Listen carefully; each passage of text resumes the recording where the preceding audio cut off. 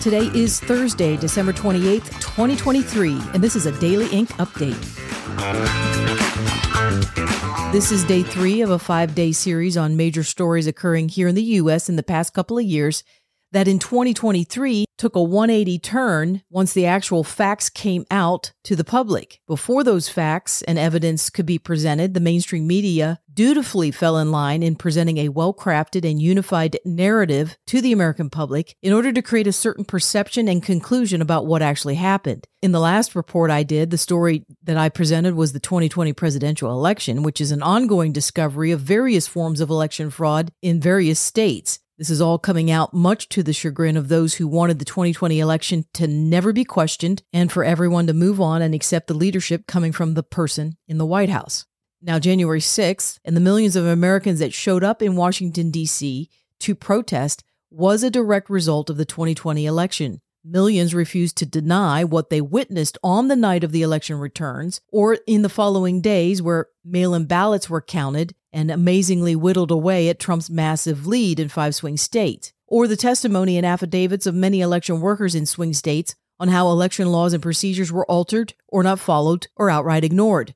January 6th was an event based on questioning the results of the 2020 election and demanding action from Congress. It also became an event that was used by those who did not want to look any further into the election to portray MAGA supporters in a very bad light, all as a result of a minority of people who behaved violently at the Capitol building. For 3 years now, Democrats have likened January 6th to the equivalent of 9/11 and Pearl Harbor all rolled into one. Of supporters of President Trump stormed the U.S. Capitol building. Thousands storming the Capitol. This mob that stormed the Capitol. Stormed the Capitol. Stormed the Capitol. Stormed the Capitol. Stormed the U.S. Capitol building. Stormed the United States Capitol. And they've tried to paint any Trump supporter as an extremist and insurrectionist who is a danger to society and democracy until this year, when a few things happened that turned this narrative on its head. First of all, Tucker Carlson was able to view raw footage of what happened in the Capitol building, and then he reported on it using the case of Jacob Chansley as the perfect example of how the majority of J6ers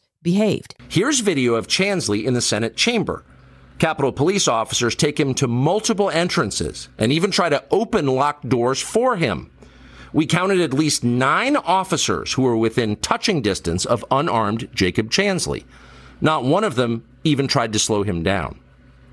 Chansley understood that Capitol Police were his allies. Video shows him giving thanks for them in a prayer on the floor of the Senate. Carlson was summarily fired from Fox News within days of that report. He then went on to re-interview the former chief of the Capitol Police, Stephen Sund, and he did so as an independent journalist because Fox News would not air that interview with Sund after he was fired. What Sund revealed to Carlson was the strange void of any intelligence on such a big event coming to the Capitol, as has been done in the past for countless other political protests as well as planned events. But coming into it, absolutely zero with the intelligence that we know now existed, talking about attacking the Capitol, killing my police officers, attacking members of Congress and killing members of Congress. None of that was included in the intelligence coming up to. That you received. Correct.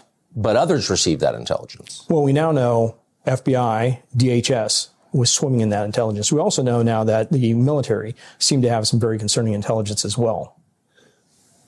It's hard to overstate how strange that is, because you were in charge of the actual facility that was the focus of the protest.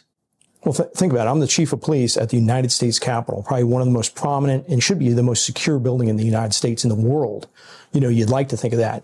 But when you look at it, and don't take my word for it, look at, there's now at least four congressional reports talking about the intelligence failure, IG reports, GAO reports talking about various intelligence failures. But coming into it, you know, think about it. FBI, the Washington Field Office didn't put out a single document, a single official document specific to January 6th. DHS didn't put out a single official document specific to January 6th. That's very unusual. I've been through many other events in Washington, D.C. FBI would host a joint conference call at the least. It may be a executive JTTF, Joint Terrorism Task Force briefing, or for all these big events, DHS and FBI would get together and put out something that was called a JIB, a Joint Intelligence Bulletin. 0 for January 6th. The Sund interview also exposed the anomalies in reaction that was coming from those who had the power to take preventative moves long before the J6 rally and during the actual breach of the Capitol building, and how the lack of action was strangely out of sync with past behavior from the very same people who are in charge of protecting the Capitol building. It doesn't make sense. Think about this. On January 5th, the day before the attack at 1 p.m., I think it's 1 or noon, I had a conference call with the leaders of all the law enforcement, Conti from Metropolitan Police Department, Steve D'Antuono, the director of the Washington Field Office for the FBI. Nobody from DHS was on. I hadn't thought about that, but all the law enforcement that was down there. I had the Military District of Washington, General Omar Jones, on the phone with me. I had the head of the National Guard, General William Walker, on the call. It was a call I coordinated. Not one person on that call talked about any concerns for the intelligence, the attack on the Capitol, the threats to officers that we were seeing that was out there. That's what's scary. Congress passed a law. It's 2 U.S. Code 1970. Look it up. Just make sure you look it up before December 22 when they changed it. That requires me to go and get approval for bringing in National Guard or federal assistance in advance. I have to go to the Capitol Police Board and get approval from congressional leadership in advance, like I did on January 3rd. I'm denied twice because of optics and because the intelligence didn't support it. So think about that. Let me ask you, who made that decision? Who denied you? I was denied by Paul Irving, House Sergeant Arms, and also Mike Stenger, Senate Sergeant Arms.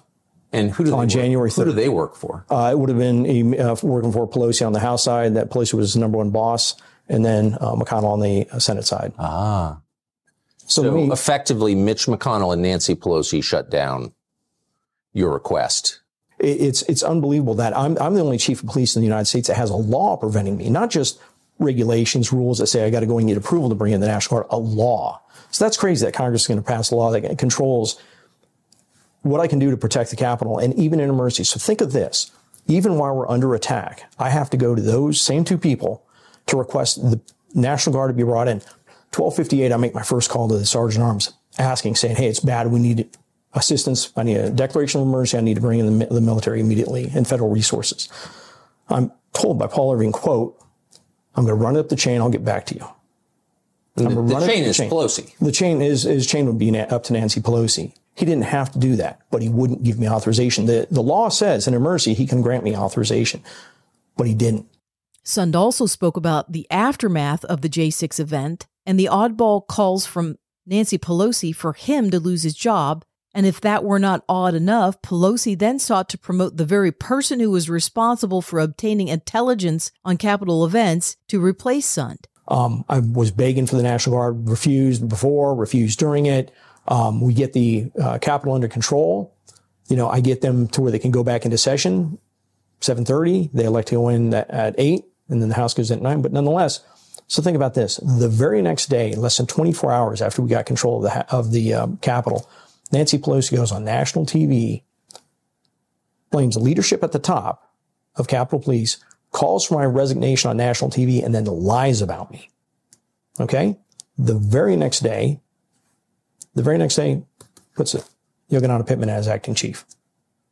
But Yogananda Pittman, you just described her as the head of intelligence for Correct. Capitol Police. Correct. So if there was an intelligence failure, which again, doesn't seem like a failure, it seems very intentional to me. But if there was such a failure, she'd be responsible, correct? Or she'd be in the chain of responsibility anyway. Well, I mean, she was the head of intelligence. So if there's an intelligence failure, my thing is do a proper analysis. Why do a knee-jerk reaction? I mean, putting her in charge. I mean, she ended up getting a vote of no confidence, so she didn't get the position from the police officers because many were upset with what happened. Where did she wind up? Where is she now? Yeah, she's chief of police for the University of California, Berkeley. Interesting. So right across from Nancy Pelosi's district. That is correct. In the Bay Area. That is correct. So you just kind of take the Bay Bridge over there, and that's yeah. The other game changer this year in this well-crafted narrative was the full release of unedited security footage of that event. Tens of thousands of hours showing that the vast majority of those on Capitol Hill were simply protesting, and that the Capitol Police whipped up the crowds by shooting rubber bullets, flashbangs, and tear gas at them for no apparent reason. Those who did enter the building walked into doors that had been initially unlocked and opened from within, not broken down by wild rioters.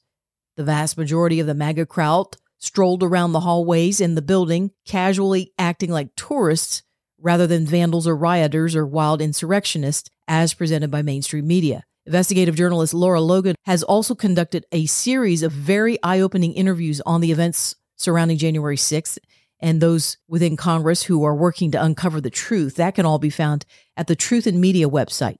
In conclusion, I am going to stick with Tucker Carlson and his recent Instagram video post about why this continued push in mainstream media to paint January 6th a certain way and how that's all shedding light on a bigger game afoot within the mainstream media, the Democrat Party, and the deep state. Whatever else January 6th was, and in some ways we still don't know exactly what it was not a Trump-led insurrection. The crowd had no guns. They had no plan to overthrow the government. Nothing like that has ever emerged. And above all, Trump was not leading it. He was miles away at the White House at the time, where he issued a public statement calling for calm and nonviolence. So why were the people on television telling us that Trump led an insurrection? This was, of course, a lie, but it was also a very obvious lie. So clearly we were watching the rollout of a talking point, words crafted for a specific purpose. But what was the purpose? We got an answer to that question yesterday when the Colorado Supreme Court ruled that because he led an insurrection, Donald Trump's name cannot appear on the state's ballot next fall. The 4 liberal judges who concluded this cited as their justification Article 3 of the 14th Amendment, which was written in 1868 to keep former Confederate officials from holding office. That was the sum total of their reasoning. Despite the fact Donald Trump has never been convicted by any court of insurrection, and although the 14th Amendment specifically does not apply to the presidency, Donald Trump cannot run for president because he's an insurrectionist.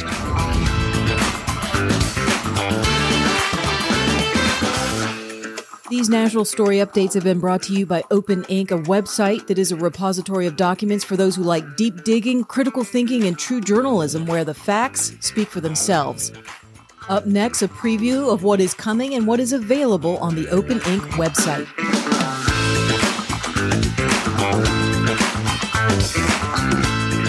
Well, before we continue with part 3 of an interview about January 6th, I do want to bring some breaking news that was first revealed by the Gateway Pundit this past Wednesday. It's regarding an election case out of Georgia. There has been a years-long lawsuit slowly moving its way through the court system in that state. It's a lawsuit that challenges the accuracy and cybersecurity of the Dominion voting systems, which has been installed throughout the entire state ever since Georgia Governor Brian Kemp was the Secretary of State.